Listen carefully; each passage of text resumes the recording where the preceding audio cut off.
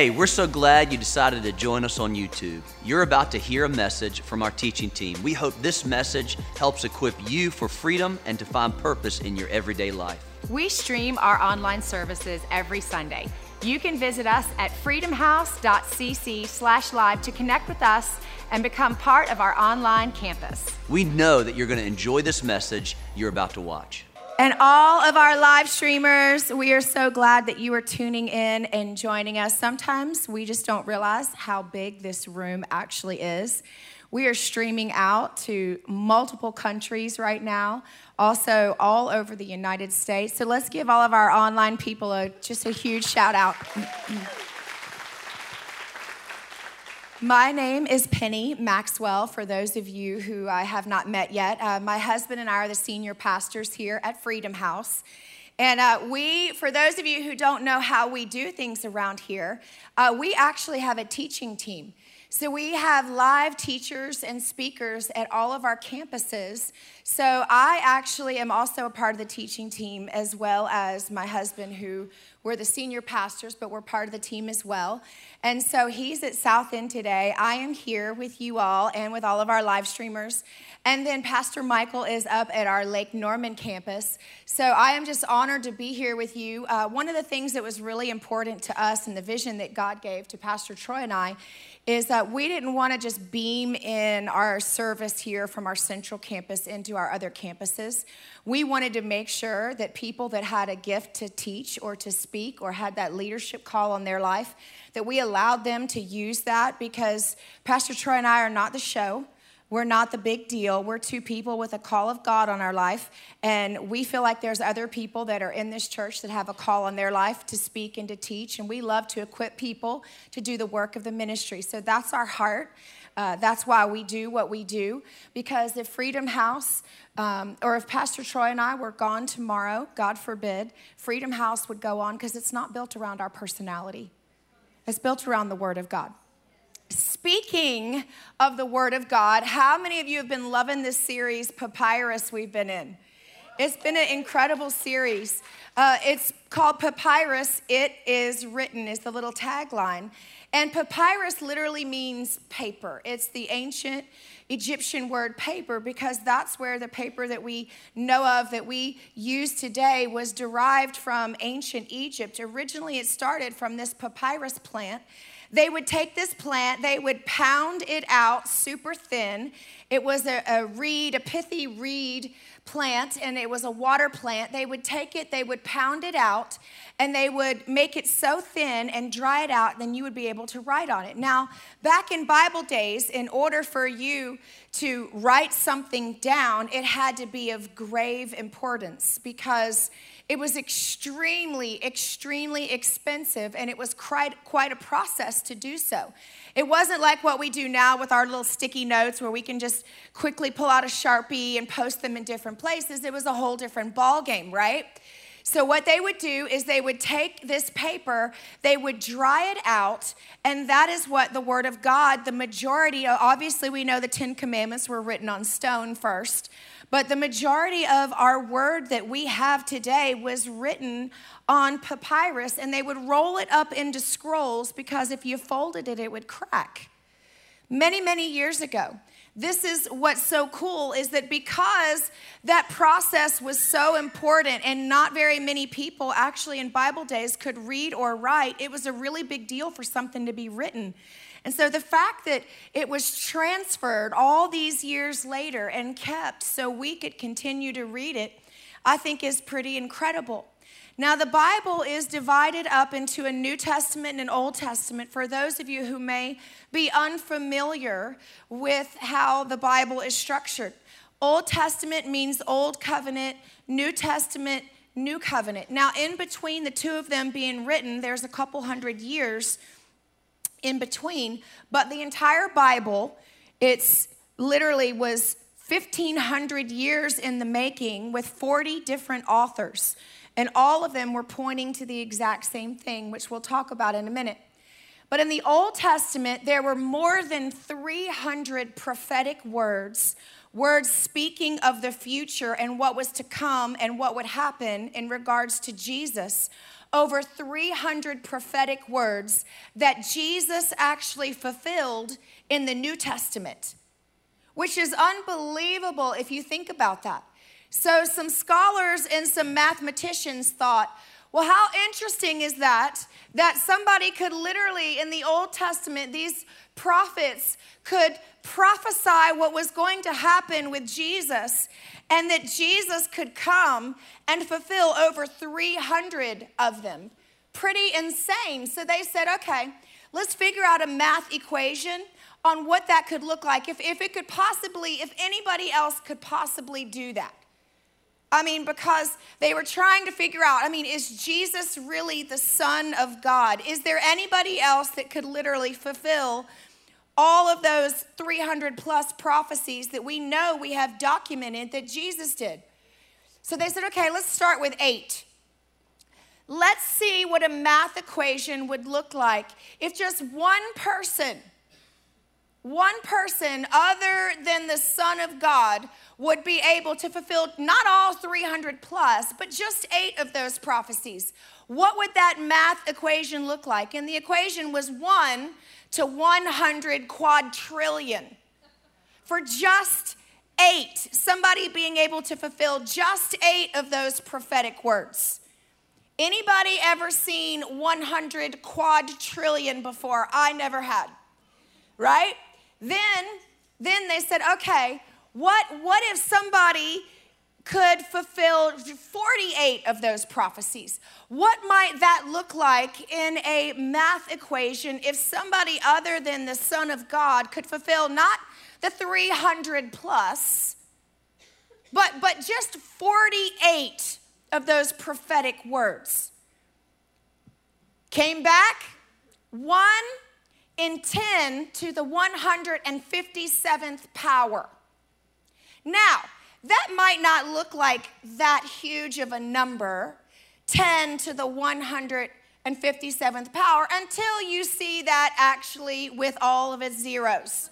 That's what 10 to the 157th power looks like. That it could be anybody other than God's Son who fulfilled not all 300 plus, just 48 of those prophecies. The reason that I wanted you to see that is because I want us to understand sometimes when we think about the Word of God, we think that it's just some dusty relic from grandma's attic, and we don't understand the power that is in the Word of God. That it's alive and it's powerful and it's sharper than any two-edged sword that's able to divide. So sometimes I think when we are thinking about the Word of God, we don't equate the power that's behind it.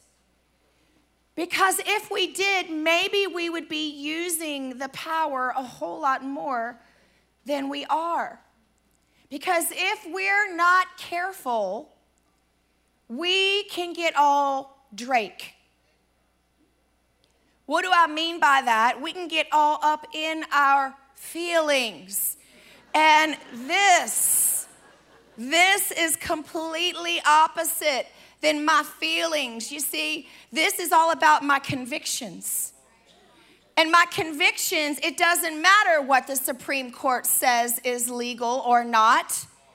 This is where my convictions come from. It's not about what I feel, because can I tell you, most of us, whether it rains or whether it's sunny, our feelings change. They change very easily. How many women in here ever been pregnant? Our emotions dictate how we feel, whether we like it or not. And when we start acting a little crazy, then our husbands start getting all up in their feelings too. Our feelings changed on whether we get them hurt or not. Our feelings are up and down. They are not reliable. They're not bad. They're simply an indicator of where we're at, but they are not something we are to base our life on. And that's what gets us in trouble, is when we try to build our relationship with the Lord on how we feel in the moment. Because our feelings are like a roller coaster. They're going to take you for a huge, big old ride. But the Word of God is what we want to build on because it's sure, it's strength. And I'm telling you what, in society right now, you know, the more that things change in the world, the more we need to depend on the thing that never does. Because society is all over the place. If your kids are asking you, hey, what does the Bible say about this? What does the Bible say about that? I remember one of my kids came home one time, and she said to me, she was in 6th grade, because I knew what she was being taught in school. She said, Mom, why is it again we don't want people to have equal rights as we have? And I said, no. I said, sweetheart, let's have this conversation. The Supreme Court does not dictate to us what marriage looks like. It's not popular to have certain conversations, but can I just tell you the reason as a pastor I can stand up and have these conversations? Because I'm not interested in what people think about me. I care what God has to say. And as a shepherd, people love it when the shepherd picked the sheep up and pet them, but the shepherd also has a staff in his hand for jerking sometimes, right? Our job is to make sure that we teach the Word of God, not what just comes down through culture. Culture is not going to save your soul, and it will not grow your family. So we have to make sure that everything we do bases itself on the Word of God. Because I'm going to tell you, my feelings, they shift, they change. The Word says, love your enemies. My feelings don't say that.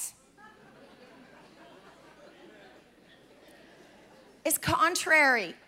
So I've got to listen to one or the other, right? Right?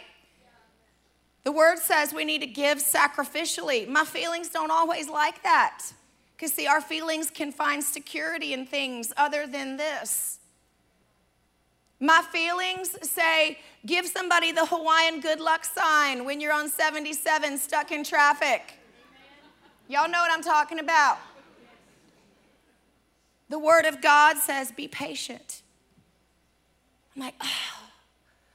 It crucifies my flesh on a daily basis. The Word of God says, don't retaliate when somebody comes after you. My flesh doesn't say that. It says, give them a piece of your mind. Let them know, don't mess. Don't mess.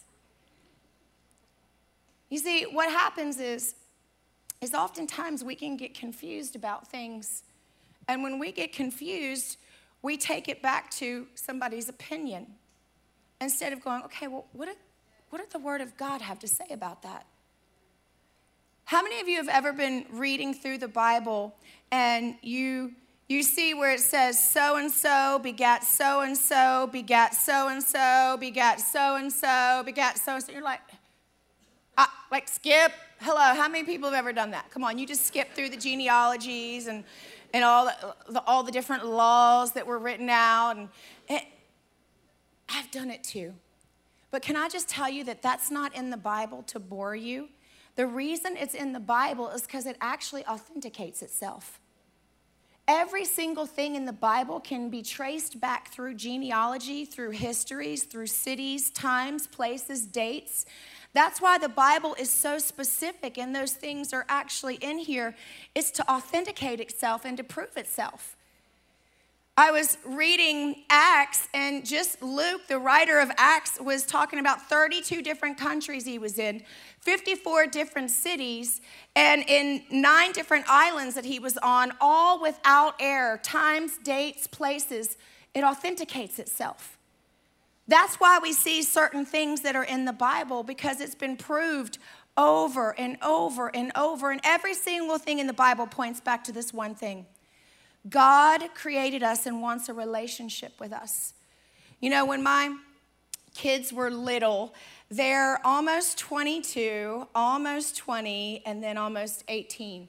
So I just graduated my last one from high school, praise Jesus. Just graduated my first from college, praise Jesus. I see the home stretch. Thank you, Lord. Thank you, Lord.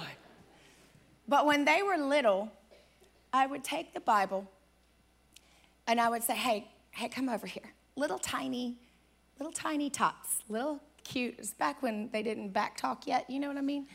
And I would say, hey, come over here. And I would call them over, and I'd put the Bible down on the ground. And just for those of you, I want to clarify a little bit, who may feel like that's sacrilegious to do that, the Word of God is not fragile. People are, but God is not. So I would put the Bible down on the ground, and I would say to them, hey, come over here. And one at a time, I would have them take their little shoes off with their chubby, cute little feet. And one at a time, I would have them come and stand on the Bible. And I would say to them, listen, I want to show you what you're going to need to do the rest of your life. You're going to need to stand on this word. And you're doing it right now physically, but I want you to understand that spiritually, this is what's going to happen the rest of your life. Everything you are, everything you ever hope to be, is because this right here is what you are going to stand on. And so as little kids, yeah, y'all can clap. So as little kids, they would sing this song, and y'all can sing it with me. I know you know it. The Bible, yes, that's the book for me. I stand upon the Bible. See, you guys know it. See, that's the thing, though, is sometimes we know it here, but it needs to drop 12 inches here. And I wanted my kids to not just sing the song or not just physically do that, but constantly understand and be reminded that that is how we're going to live our lives successfully as Christians, because the world's going to be throwing a lot of stuff at us. And we've got to know how to stand strong when the storms of life come. Luke 21, it says, earth and sky will wear out and fade away before one word that I speak loses its power or fails to accomplish its purpose. Matthew 24, heaven and earth will pass away, but my words will never pass away. Matthew 5, I tell you the truth, until heaven and earth disappear, not even the smallest detail of God's law will disappear until its purpose is achieved. 2 Timothy 3, all scripture, I love this one. All scripture is God-breathed and is useful for teaching, rebuking, correcting, and training in righteousness, so that the servant of God may be thoroughly equipped for every good work. Do you see how this right here is our guidebook for life? Isaiah 40, the grass withers and the flowers fall, but the word of God endures forever. You know, when I have an issue with my car, I don't know a whole lot about cars, but when I have an issue, I go open the glove compartment and there is the owner's manual. I pull the owner's manual out and it lets me know why the light is on and what I need to do about it. Some of us, the light is on in our life and we need to go back to the owner's manual and figure out why it's on and what we need to do about it.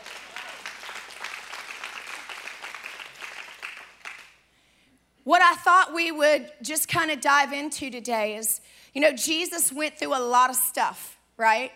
He walked through a lot of stuff. But what did Jesus do when he walked through situations? Because he walked through trials just like you and I do. But what was his response? How did he handle himself when he walked through messes in life? I want to take you to Matthew chapter 4. And I want to show you what Jesus did when he was faced with things in his life. Matthew chapter 4, I'm going to read the first sentence and then I'm going to stop. It says, then Jesus was led by the Spirit to be tempted by the devil. Now, where did I just read that Jesus was? He's in the wilderness. So I'm going to ask you that question multiple times as I'm reading through this scripture. But I also want to point out one other thing to you, is when I started this scripture off, this is Matthew chapter 4, verse 1, it says, then Jesus was led. Well, when I see that, I want to know, why is that there? What happened before the then? Because it says, then Jesus was led. Directly before this, Jesus was in the Jordan River being baptized because the call of God was made public on his life. We see where he's in the Jordan, the dove comes down, which is a representation of the Holy Spirit, anointing him, comes on his life, and he is released for his ministry. He was released for his calling. So understand that Jesus himself, the call of God was on his life, was made publicly evident, and then the very next thing that happens, then Jesus was led by the Spirit into the wilderness to be tempted by the devil. The call was on his life. The very next thing that has to happen is the test. You see, sometimes we don't like the test. We just like the fact that we're called. God asked us to do something that's big, that's huge, and we like that. That makes us feel important. But then when we have to go through the test to prove that we can actually do what he's asking us to do and keep our character, because see, sometimes our gift will take us where our character cannot keep us. So here is a situation where Jesus himself has to be tested. Why? Look at this building right now. This building has got steel structures all throughout it. Steel is given a grade, it's given a test before it can be used. Why? Because would you want something covering you that had not been tested? No. So what happens is when God says, hey, I've got this business I want you to start. Or, hey, I want you to be a father. Hey, I want to give you this idea. You get tested. How well you're going to do at that. Because you don't want to be a covering that cannot stand when the storms of life come. And the greater the call, the more the testing, because the more people that are underneath the covering that can be impacted. So don't despise it when the tests come. That just means that God has something big for you and he needs to make sure you can handle it. The last thing you want is spiritually the roof coming down over top of you, right? So here's Jesus, just like you and I, he had to be tested as well. And it says after fasting 40 days and 40 nights, he was hungry. It's not a sin to be hungry. We have to make sure we're hungry for the right things though, right? It says, then the tempter came to him and he said, if you are the Son of God, tell these stones to become bread. It's so interesting to me. The devil has no new tricks because he's trying to attack the identity that Jesus has. And he does the same thing to you. When God gives you a call, he comes right at your identity. Can I do this? Am I good enough? Am I going to be able to pass this test? Am I going to be fit for the call? He will come right at your identity. This is a perfect model of what we go through. Perfect model. It says, then Jesus answered the devil, said, it is written. He quotes Deuteronomy to him. Man shall not live by bread alone, but on every word that comes from the mouth of God. Then the devil took him to the holy city and had him stand on the highest point of the temple. Wait. I thought they were somewhere else. Where were they? How can you be in the wilderness and then in Jerusalem in the holy city at the same time? God is omnipresent, but the devil is not. How is that even possible? We'll keep reading and then I'll let you know. He says to him, hey, again, coming at his identity, if you are the Son of God, throw yourself down. And as a matter of fact, let me twist a little scripture because, I'm really good at doing that. Throw a little scripture in there. He will command his angels concerning you, and they will lift you up in their hands so that you will not strike your foot against a stone.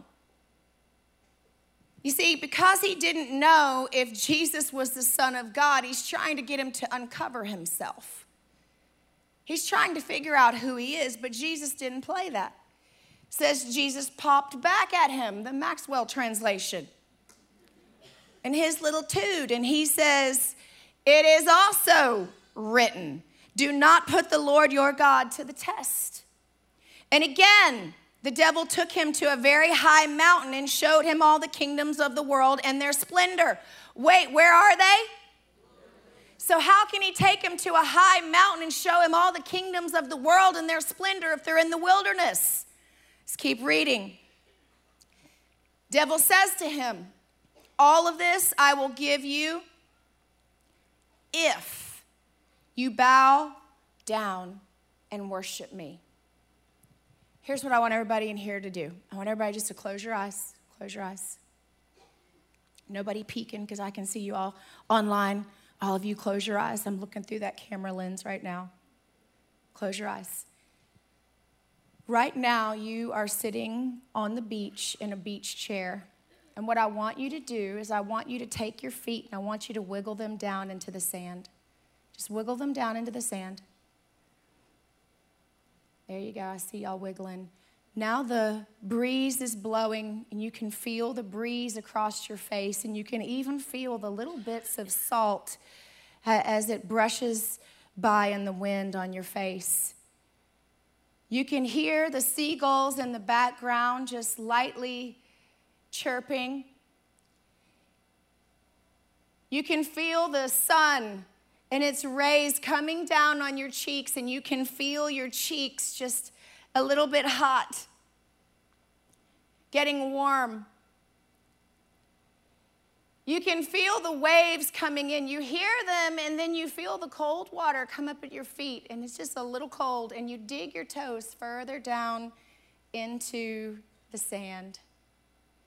You can smell the suntan lotion that's on your skin. You can hear children in the background. All right, look up at me.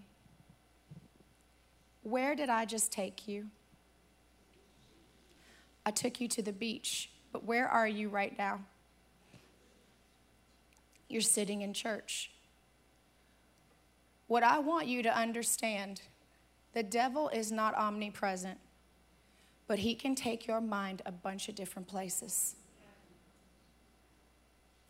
So what he's doing is he's attacking Jesus the same way he attacks you and me, is in his mind. It said that he took him to the top of a mountain, that he could see all the kingdoms and cities of this world. Our world is round. You tell me one mountain that you can go on the top of and see every kingdom in this world. You can't do it physically, but you can do it in here. The same way he attacks you and me, he was attacking Jesus, which is in the mind. I have never one time seen somebody end up in a hotel room with somebody that was not their spouse and say, I don't even know how I got here. I just popped here in this hotel room. We're not omnipresent. What happens is you go there in your mind first, and when you don't check your mind, your body follows. And what we're learning in this scripture, and I'll just finish it out, the last thing that Jesus says to him, he says, away from me, Satan, for it is written, worship the Lord your God and serve him only. Then the devil left him, and angels came and attended to him. Here's the thing we have to understand. We don't just fall into sin. It's one unchecked thought at a time, and we end up in a place that we shouldn't be because we didn't check the thoughts at the door. How do we do that? The same way Jesus did. We confess the word of God over everything that we're walking through. No matter what it looks like, all of us are going through different things, but the devil's going to attack your mind every single time. He's going to say, your husband doesn't treat you like that guy at work does. Or insecurity. She looks better than I do. eat away at your confidence. And when you let that stuff sit and settle, the next thing you know, you're in a ditch and you're like, how did I get here? One unchecked thought at a time. Now, the thing that I find so amazing about that scripture is that Jesus is the Son of God. At any point, at any time, he could have invoked a miracle. He could have had bread rain down from heaven. He could have very easily taken those stones and turned them into bread. Jesus didn't go for the miracle. He simply spoke the word of God. Might I submit to you today, maybe it's not the miracle that you need, that you've been believing for. Maybe you just need to learn to invoke the word of God in your situation. Sometimes I think we're praying for a miracle that we don't need to be praying for. We need to learn how to use the word of God in our situation. Jesus was the perfect example of that. He spoke the word of God, spoke it out. Because God's word in your mouth is a spiritual weapon, a spiritual weapon. I love Thanksgiving for different reasons than my husband. My husband would tell you that the reason he loves Thanksgiving is because it's the only holiday where he said it's just so easy that he doesn't have to do anything. And I've let him know that it's not that Thanksgiving is an easy holiday, it's the part that he just doesn't do anything.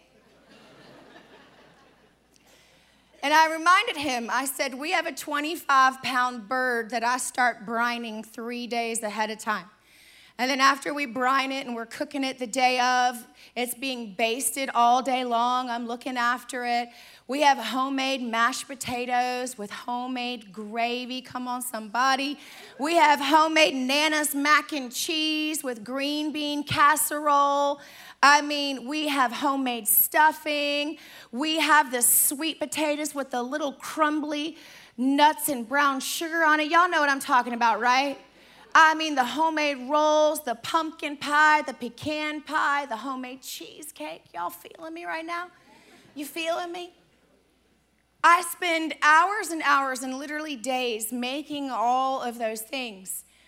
I asked my husband to do one thing, just one thing. It's not that difficult. Can you just make the iced tea? Just make the iced tea. It's really not that big a deal, right? So we've been married for 27 years, so he's had 27 years of iced tea making experience. It's the only time we drink iced tea is Thanksgiving. So I'm in the kitchen, and he comes in. I signal him that it's time for his iced tea making skills to be on display. He comes in, he decides he's going to do something different this year. He decides that he's going to come and get my really big jug that has like the spout on it, right? Y'all know what I'm talking about? My big water jug. You can use it for iced tea. He decides that he's going to use that for the iced tea. The problem is that I see him take a couple cups of sugar and dump it into my big, large glass container. And I let him know, I said, hey, I know how he makes his iced tea. So I said, hey, are you planning on dumping hot liquid in there? Because you can't, this is not for hot liquid. You need to actually make it and then use this just to serve it, but you can't dump hot tea in there.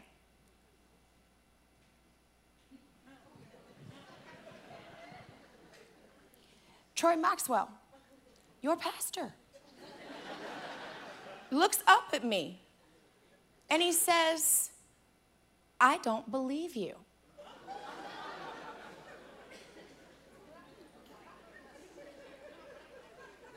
And I was thinking, okay, how many cooking shows have you done on NBC? How many cookbooks have you written? This is my domain. This is my territory. You need to listen. And I said to him, I said, if we were to walk outside right now and pop open the hood, I said, I'm not telling you how it works underneath there. I said, because that's not my domain. I said, but you in my kitchen, buddy. I'm telling you, that won't work. And then he does something I'll never forget. You ever seen those baseball players that get up to bat and they kind of taunt the pitcher a little bit and they kind of point where the ball's going to go? You know? He does that. He goes. And I said, what are you doing? He's like, out. Just points. And I was like, you know what? This is going to be fun. So I go in the other room, and I decide I'm going to watch the Thanksgiving Day parade, and I turn the volume down so I can hear what's happening in the kitchen. And maybe a minute goes by, and all of a sudden it sounded like somebody shot a gun off. It was this boom.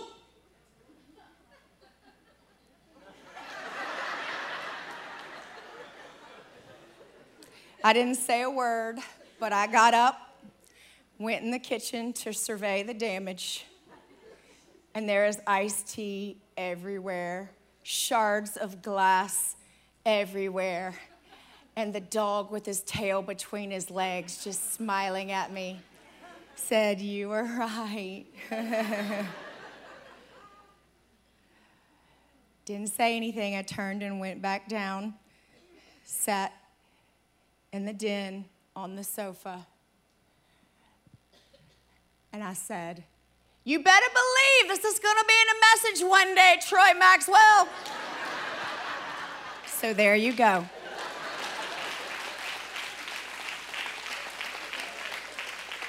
And I cut the volume back up on the parade so I didn't have to hear him cleaning and feel bad, because I wasn't going to help him clean that mess up. But you know what's interesting is that we do that to God all the time. We say, "I don't believe you." Every single time when we don't do what the word says, we're saying, "I don't believe you." And what happens is we end up with this sticky mess that we're standing in, shards of broken glass everywhere. And God's a lot better than me. He actually comes and helps us pick it up, you know. He says, "Let me help you with that. I know you didn't listen. I know you caused it.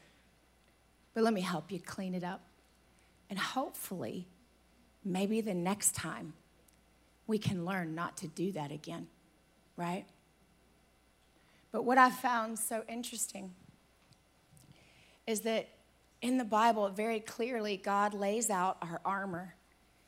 And he says in Ephesians 6, he says, "Put on the full armor of God. So when the day of evil comes," how many think that might be near? "You may be able to stand your ground. And after you have done everything, to stand." You see, here's the thing. The armor of God looks like this. The Bible calls it the helmet of salvation. It protects our thoughts, right? The breastplate of righteousness, which covers all of our insides. The shield of faith that can withstand the darts that come from the enemy. The belt of truth that holds up everything of who we are. The sword of the Spirit, the Bible says, is the word. Literally says the sword of the Spirit is the word of God. And then we've got the shoes of the gospel of peace. Out of all the arsenal that God has given us, all the armor, there's only one that is an offensive weapon. Everything else is a defensive weapon. This is our offensive weapon. This is what we have that literally will take down the enemy if we just speak it out. But what good is a sword that stays in its sheath? We've got to use the weapons that have been given to us. And I think for me, I learned this. My middle daughter, she's almost 20 years old.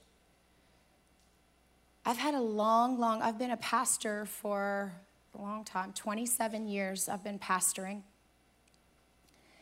I've learned a thing or two about relying on the Word of God. Let me just tell you, when I was pregnant with her, some of you have heard this story. We promised the Lord that we would never stop talking about it. But when I was pregnant with her, 5 months pregnant, I went into the doctor and I found out that there were tumors all throughout her brain. And I was distraught because the same day that I find out I'm having a little girl is the same day they tell me that she's not going to live. Well, I had never had a mother-daughter relationship. I didn't grow up with one. So I had always wanted to know what that felt like, to have a mother-daughter relationship. And we had struggled to have children in the first place. And so here I am, just distraught, thinking everything I'd dreamed about, everything I'd hoped about, and it's being taken from me. And when the doctor came in, I just sat and cried for a moment. Not Troy Maxwell. No. He jumped up out of his chair and he pointed to the doctor and he said, "My daughter will live and not die." And he started quoting scriptures. And I'll be honest with you, my flesh was having a heyday right then. I was just struggling to even process because I was coming into the room with excitement and leaving with the worst case scenario. So my emotions, I was all up in my feelings, and I was just trying to process what I was even feeling in the moment. Went home for 3 days. I laid in the bed with the covers up and just sobbed. After the third day, much like Jesus, Troy came and pulled the covers away. The covers rolled away. He said, "Get up." He said, "If you don't have enough faith, I've got enough for both of us. Now get up and fight." And I remember getting up in pain, but making a decision that I needed to make sure that what I was speaking was the word of God and not the word of the doctor. Will you stand on your feet with me? So what did I do? My feelings didn't go away right then and there. But what I had to do is an old saying in church world. I had to feed my faith and starve my doubt. I was actually feeding my doubt and starving my faith. So I had to get into the Word of God, and I found every single scripture that I could find on healing. Every single scripture, and I posted it all over my mirror. I put them on the dashboard of my car. I visit the refrigerator a lot, so I had them all over the refrigerator. Anywhere that my eyes were going to be looking at, I made sure the Word of God was what I was seeing, and I was quoting the Word of God back because my flesh needed to bow its knee. Every name will bow to the name of Jesus, including the name of sickness. And so here I am in the battle of my life, and I wrote scriptures down like Psalm 107. It says he sent out his word and he healed them, snatching them from the door of death. Isaiah 53, surely he took up our pain and bore our suffering, yet we considered him punished by God, stricken by him and afflicted. He was pierced for our transgressions. He was crushed for our iniquities. The punishment that brought us peace was upon him, and by his wounds we are healed. So I would say, by your wounds, Cabell is healed. I would insert her name. She will live and she will not die. Every single scripture I could get a hold of. That's what I was feeding on. You see, what happens is we understand physically that we need to feed in order to keep our body growing. But sometimes what we forget is that we need to feed spiritually to keep our spirit going. And we've got to get back to feeding on the right thing. And if you want to know how good you're doing at feeding on the right thing, go through a situation and see what comes out. When we feel the squeeze, what's in there comes out. And that was a test for me to say, you know what, Penny, you got to learn a little bit more how to trust in the Lord. Because had I not been able to have the faith to believe for her birth, I can promise you, you wouldn't be sitting here right now believing for Freedom House to be born. We don't take the Goliaths down unless we learn the lion and the bears first. And God is teaching us how to trust and how to believe and how to use our faith. But we got to engage with the sword, and we got to pull the sword out. Use that offensive weapon. So what does your situation look like? Maybe you need to learn to trust God for your finances, that he is your provider and everything you need according to his riches and glory by Christ Jesus. Start quoting that. Maybe you're going through a situation with your child, and you need to start confessing what the word of God says is, I'm going to raise them in your house, Lord. And Lord, I'm going to believe that the word of God is going in them. It's nigh them, even in their mouth, Father God. That they will not turn from the path that you have put them on, God. That even in their old age, they will return. That prodigal sons will come back. Prodigal daughters will come back. Maybe you're believing for your marriage, and you need to quote what God has put together. Let no man put asunder. Whatever it is in your situation, maybe you are believing for loneliness to be removed from your heart. God, you are with me. You don't forsake me, even though I feel like I'm alone. David said it all the time in the Psalms. He felt like he was abandoned by God. And what's so interesting is when he was just honest with God about where he was, and he began to declare it and cry it out by the end of the verse, he's like, but God, you're a refuge. You're a strong tower. You're a fortress that I can run into and I can be safe. Can I just ask you, is the word of God down deep in your soul? And if it's not, what if we started today and made a change? Would you bow your head and close your eyes with me? If you're in here today and you just say, you know what? I realize how valuable and important and incredibly powerful the Word of God is. And I just want to make a declaration that today I'm going to spend more time in the Word of God. I just want to make that declaration today that I want to put first things first, and I want to spend more time in the Word of God. If that's you, would you just lift your hand up? You can lift it up. Awesome. You can bring it back down. Then there's another group in here. Maybe you don't know what Romans 10:9 and 10 says, that if you confess with your mouth, if you believe in your heart that Jesus Christ died on the cross and rose again, you will be saved. Maybe you feel today that there's been some distance between you and God. And that if today was your last day on earth, you don't know 100% sure where you would spend eternity, but you want to be 100% sure before you walk out of here today or before you leave our online experience. Online, if this is for you, there's a hand right there that you can click, you can agree, and all of our online team is there praying with you. And here in this room, if you say, man, I'm tired of the distance, I want to close the distance that's been between me and God, would you just lift your hand up? All over the room, thank you. Here's what we're going to do. I want to pray this one prayer, and I would love for all of us in the room, online, I'd like for all of us to say this out loud enough so our ears can hear it.